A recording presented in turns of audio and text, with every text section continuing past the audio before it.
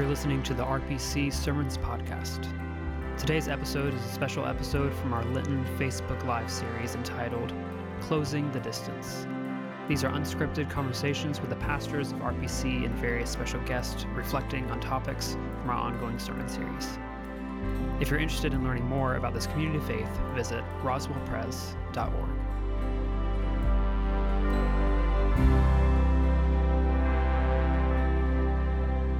Hello, happy Fat Tuesday. Welcome to Closing the Distance. I'm Jeff Meyers, one of the pastors here at Roswell Presbyterian Church. I'm here with Jeff Luce with his fresh haircut, man, looking good.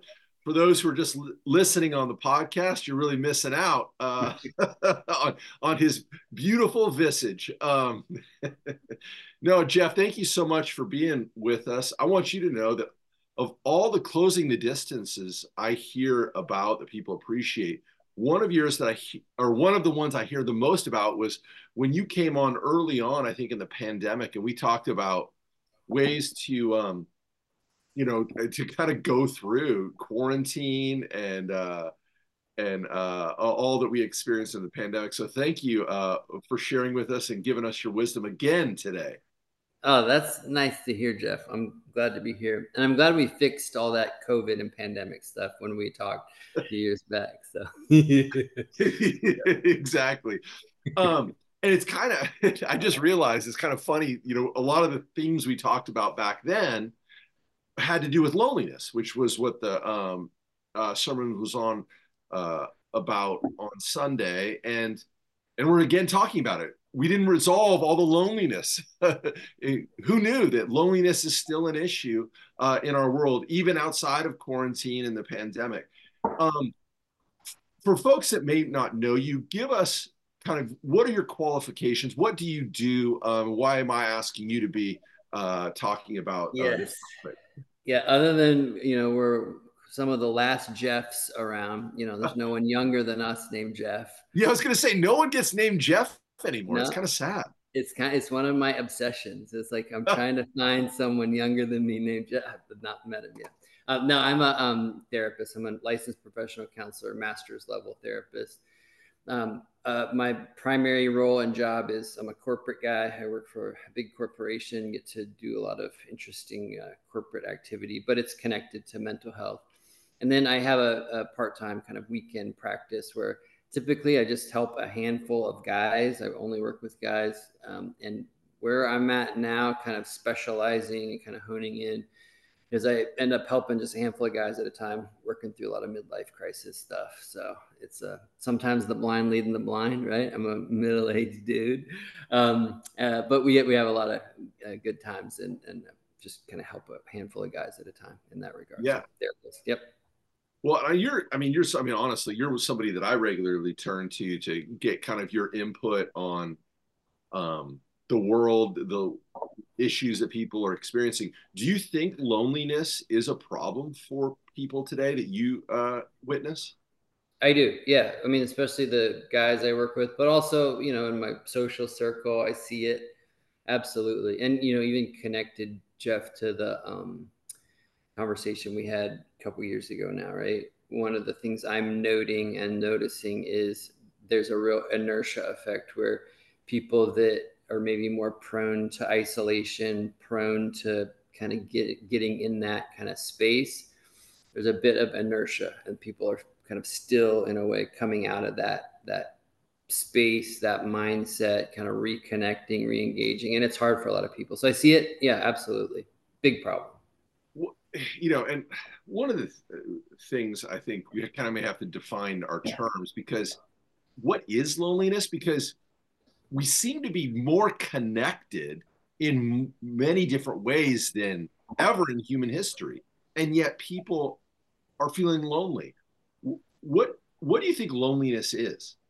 Yeah, it's a good question. And maybe like the analogy I kind of like parse it out, solitude versus loneliness. And I think about like the downstream or output of it, right?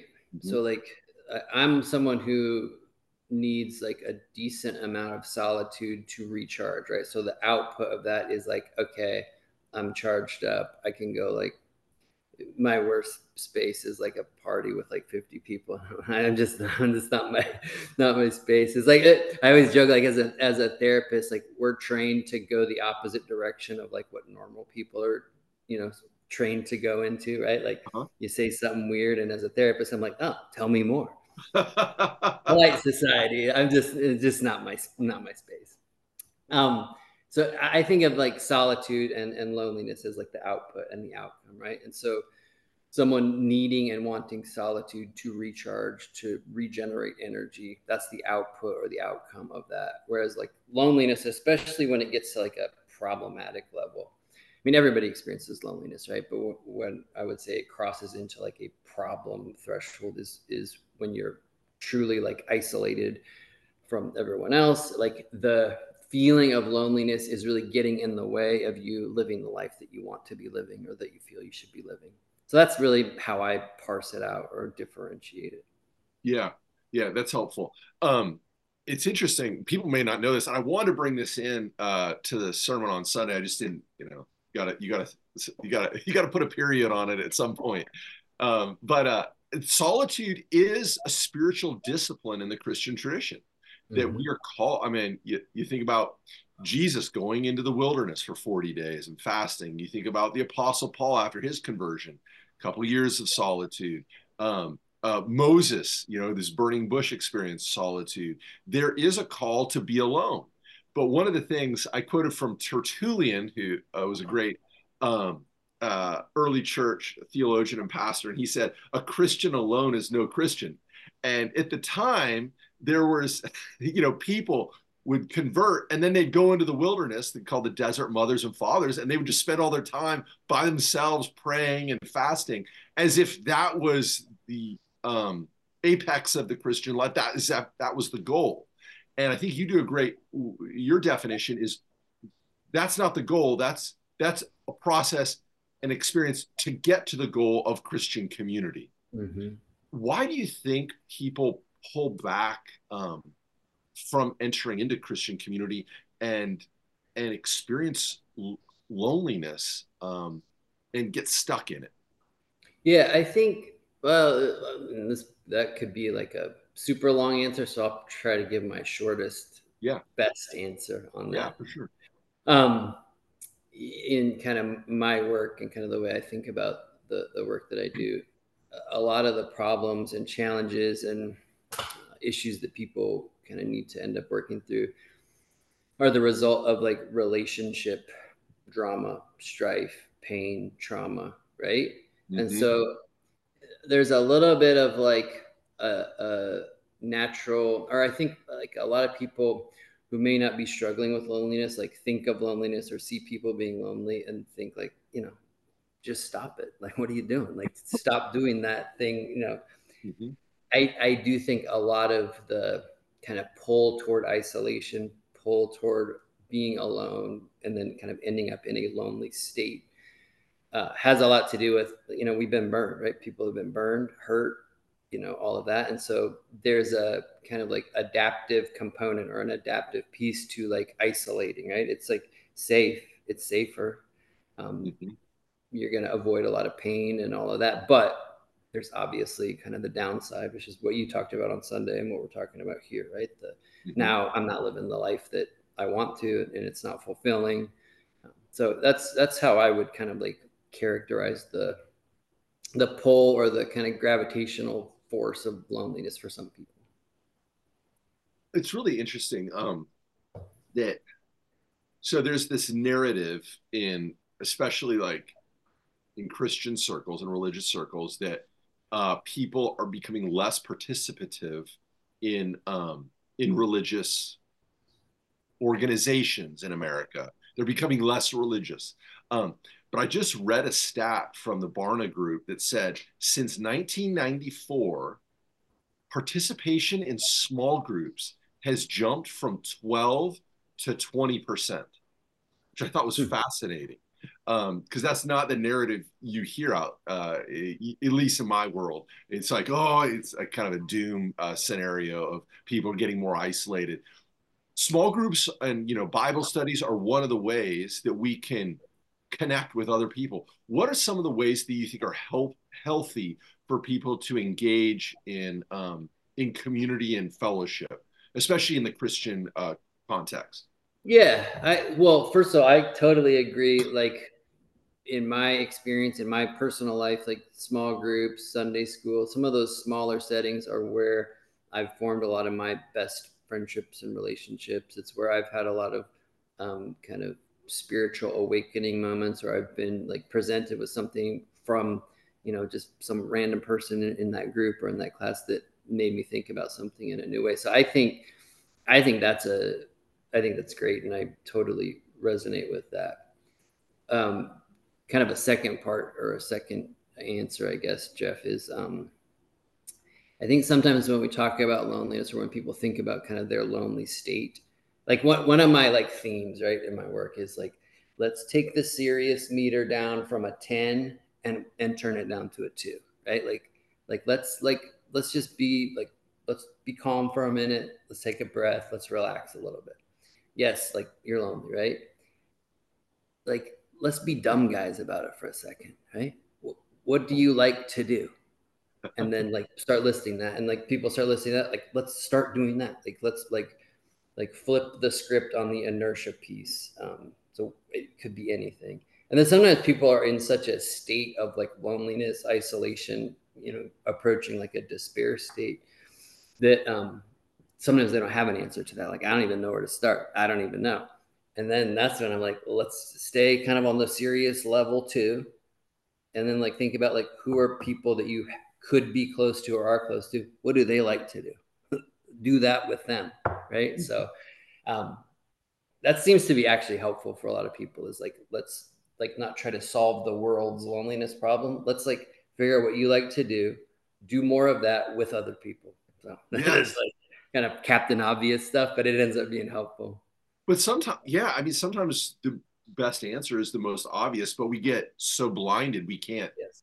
we can't see. It's like the fish who's in water, and Yep. a fisher walks along. The fisherman walks along and says, "So, how's the water, boys?" And he says, well, "What the hell is water?"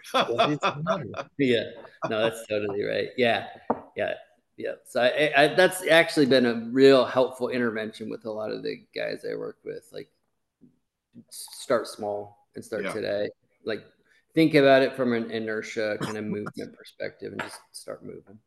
I mean, some of the things I don't know in your experience, but I've seen like CrossFit, running clubs, um, book groups, like that counts. It doesn't have to be like some, crazy. Yeah. Well, Transcendent. let's just say like, if like, would you rather get a text from me saying like, hey, you want to go hiking on Saturday? Or would you rather get a text from me saying like, hey, I'm looking to solve my loneliness problem and I need you? Like, it's like, you can just like do the things, right? So yeah, there's a million things like that. Yeah, absolutely.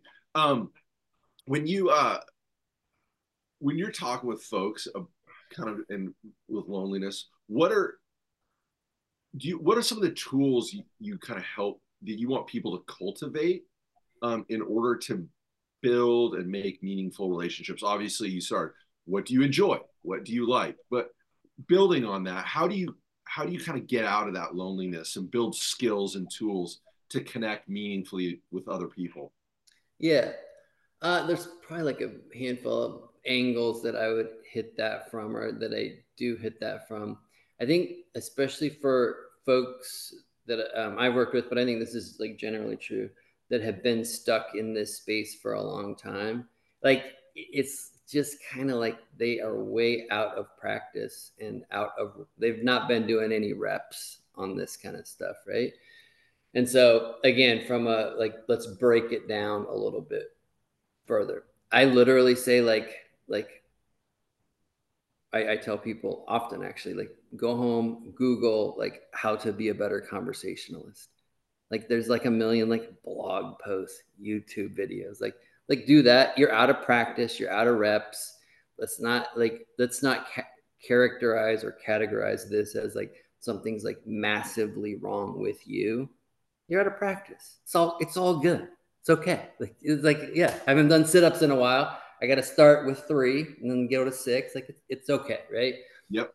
So that's actually one angle that seems to be, again, pretty helpful for folks, is like, start small, break it down. Yeah.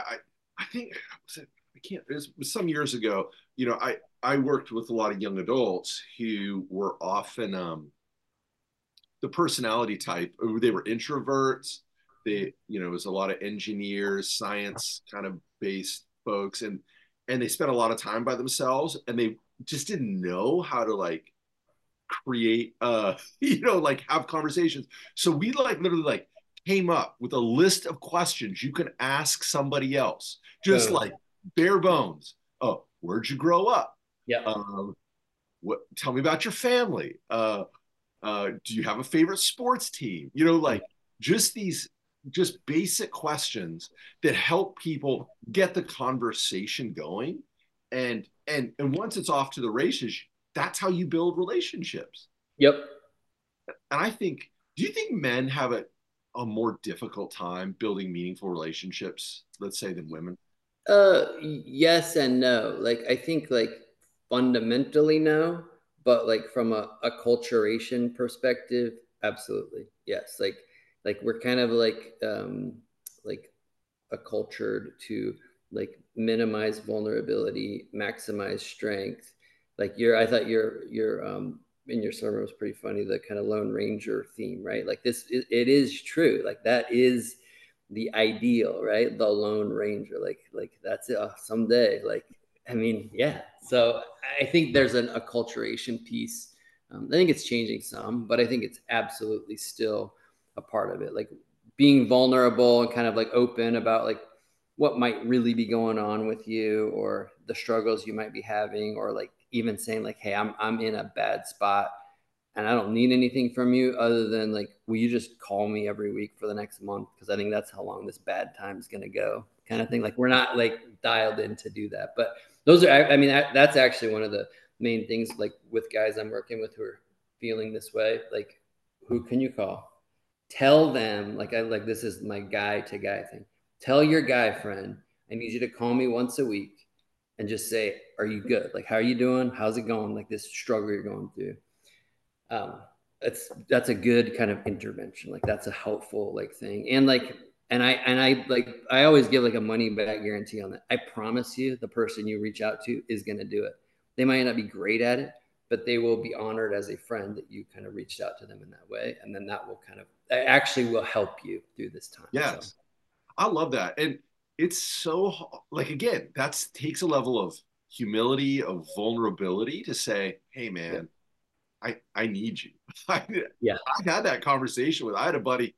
He didn't call me I was going through a horrible time. He like ghosted me for like 9 months. And finally we reconnected. And I was like, hey, man, that wasn't cool. And like, I really needed you. I never want to talk about those 9 months again. We're going to leave it behind us, but I need you in my life. We're friends and let's move forward. And it took a lot for me to kind of be like, you really hurt my feelings. Yeah, you let me down, man. Yeah. Yeah. Yeah. I'm not going to hold it against you, but I want you to know I was hurt. I needed you, but let's go forward and build on where we're moving. But I think as guys, like, it's not like a natural thing it's almost like we're like naturally tuned into like, if Jeff really needed me, he'd probably let me know. Or like, I don't even know what I would say. Who am I to like say, like, and like, it's scary. Like, I know he's going through it, like, ugh, like, and so I think, like, again, like bringing it down like way low on the serious level, like, just, I'm struggling. I need you to reach out to me the next 3 days in a row. Like, don't screw this up. Yeah. And I think it's so tough. Like, I think we have to find things to do that like bring us together that are like not awkward. Like, I think, and I hate to be gendered about it, but I think women, oftentimes you can go, hey, they can go, let's go grab coffee, and they connect and have coffee. But like, if I call a lot of people and say, hey, do you want to go grab a cup of coffee and talk about our feelings? They're going to be like, I mean, I can do that with you, Jeff, but like a lot of people are going to be like, no, thanks. They're very awkward. But like, like a number of years ago, I got tickets to the Atlanta Hawks because guys would love to go to a basketball game. And so it's just not awkward. We sit shoulder to shoulder, we cheer a little bit, we talk, and we build friendships, in meaningful ways. And so I think finding those things that we enjoy to do, that we can do with others, is very important to cultivating meaningful relationships. I totally agree. So I'm on this will be a plug. Okay. This is the paid advertisement part of Closing the Distance. Oh, this is. Wait, what? Hang up. No, I'm on the Roswell Rapids adult swim team. Oh. So this is something that I do every summer. It's like one of my favorite things I do all year. It's like from May to August, and like it's like something I did growing up. I hadn't swam in like probably 15-ish, maybe more years, right? Saw it in the Roswell, like whatever, Parks and Rec thing, signed up, and I've been doing it 6 years every summer. And like this has become like a kind of community for me. I've made great friends there. And like to your point, it's something I wanted to do in the back of my mind. And then what I've realized now is like the benefit of it is like it's with all these other people. Yes, I'm wearing a Speedo doing it, but that's vulnerable. That's vulnerable. I was thinking about that. That's why I thought of it, like the vulnerable. Could you give us pictures? Could we? I actually could for a small. That will be the paid part. So email Jeff Luce for Speedo pictures. Do not email me for Speedo pictures. You will get no Speedo pictures. Amazing. That's so interesting. And I think a number of years ago, I read a book called, what was it called? The Chairs Are Where the People Sit. And it's like how to live, work, and play in the city. And it's this guy, and it's a fantastic book. They're like one-page chapters. And he just says, like, if you move to a new city, how do you meet people? He says, well, find a group of people that do what you like to do. And he says, think about it, and then engage. And he was always starting new clubs about just to gather people. And I think for him, it was outside his comfort zone, but he knew he had to do that in order to connect with people. And I think that is like joining a swim team is so key. Well, I've even like when I've met people like in Roswell here that like I find out they're into gardening. I'm like an amateur gardener, like I'm not really good at it. But I'm like, a lot of hobbies, Jeff. I got a lot of hobbies. I got. It's not kids. Like it's not a big garden. I'm not farming here. Okay, it's like I grow some cilantro. Okay, but and I've met some people, and I'm like, you want to just like check out each other's gardens sometimes. I mean, it sounds weird, but like I'm telling you, like if that's something you're into, like that is like, oh my gosh, like the best. It is. What like fertilizer you using? It is like, oh, check out my compost bin. Like show me your spade, man. Yeah, like this is where I got asparagus going. Like it's like actually legitimately fun. I was thinking about one thing when you were talking, Jeff, is I'm like a big, I've been in the suburbs here. I've been in Roswell for over 20 years. I love it. I love living here. I think there is a kind of undervalued or under kind of accounted for component of living in the suburbs, which like the degree of difficulty is just higher with regard to like connection. Like it's just like physically harder than like when maybe we were in college and you lived in a dorm and you like had like 19 people you could hang out with at the drop of a hat, right? Or a more kind of like it's just the degree of difficulty is higher. Typically, unless you live in like a close neighborhood, like you got to get in the car or you got to plan. Like it's harder. And I think because there are a lot of like pluses of living out here in the burbs, like I kind of like account for it. But I think it's something that people should account for. Like it is harder. Like you're not crazy for feeling like, man, this is harder than I thought it would be or whatever. Like, yeah, it's harder. Like, yes. Yeah, and just acknowledge it. And yep, it's going to be a little more difficult. Well, what role do you think the church, let's say at RPC, can explicitly minister to folks who are lonely and be a source of community and fellowship in meaningful ways? I think we do a nice job of it. Just like creating environments and opportunities to like grow, sure, and learn, but really to connect, right? Like I always think of like some of the probably the most impactful spiritual moments in my life, or kind of the most connecting moments, were those more kind of like serendipitous moments, like the things that weren't like heavily planned out or like programmed out. And it's like, oh, like this thing just happened. And then I connected with this guy, and all of a sudden we're, off to the races. Right. And so I think just like it's like a creation of some core conditions that I think we already do it. And then let's just double down on it, like let's Yes. figure out what that looks like, or what the next season of that looks like. Right. Or how do we grow and tweak and change and all of that? Yeah.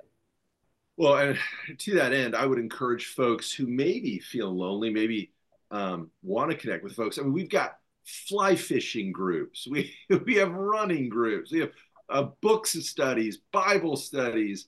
Come to worship. I always kind of crack up because at a church of our size, and with like 4 services, you come to worship.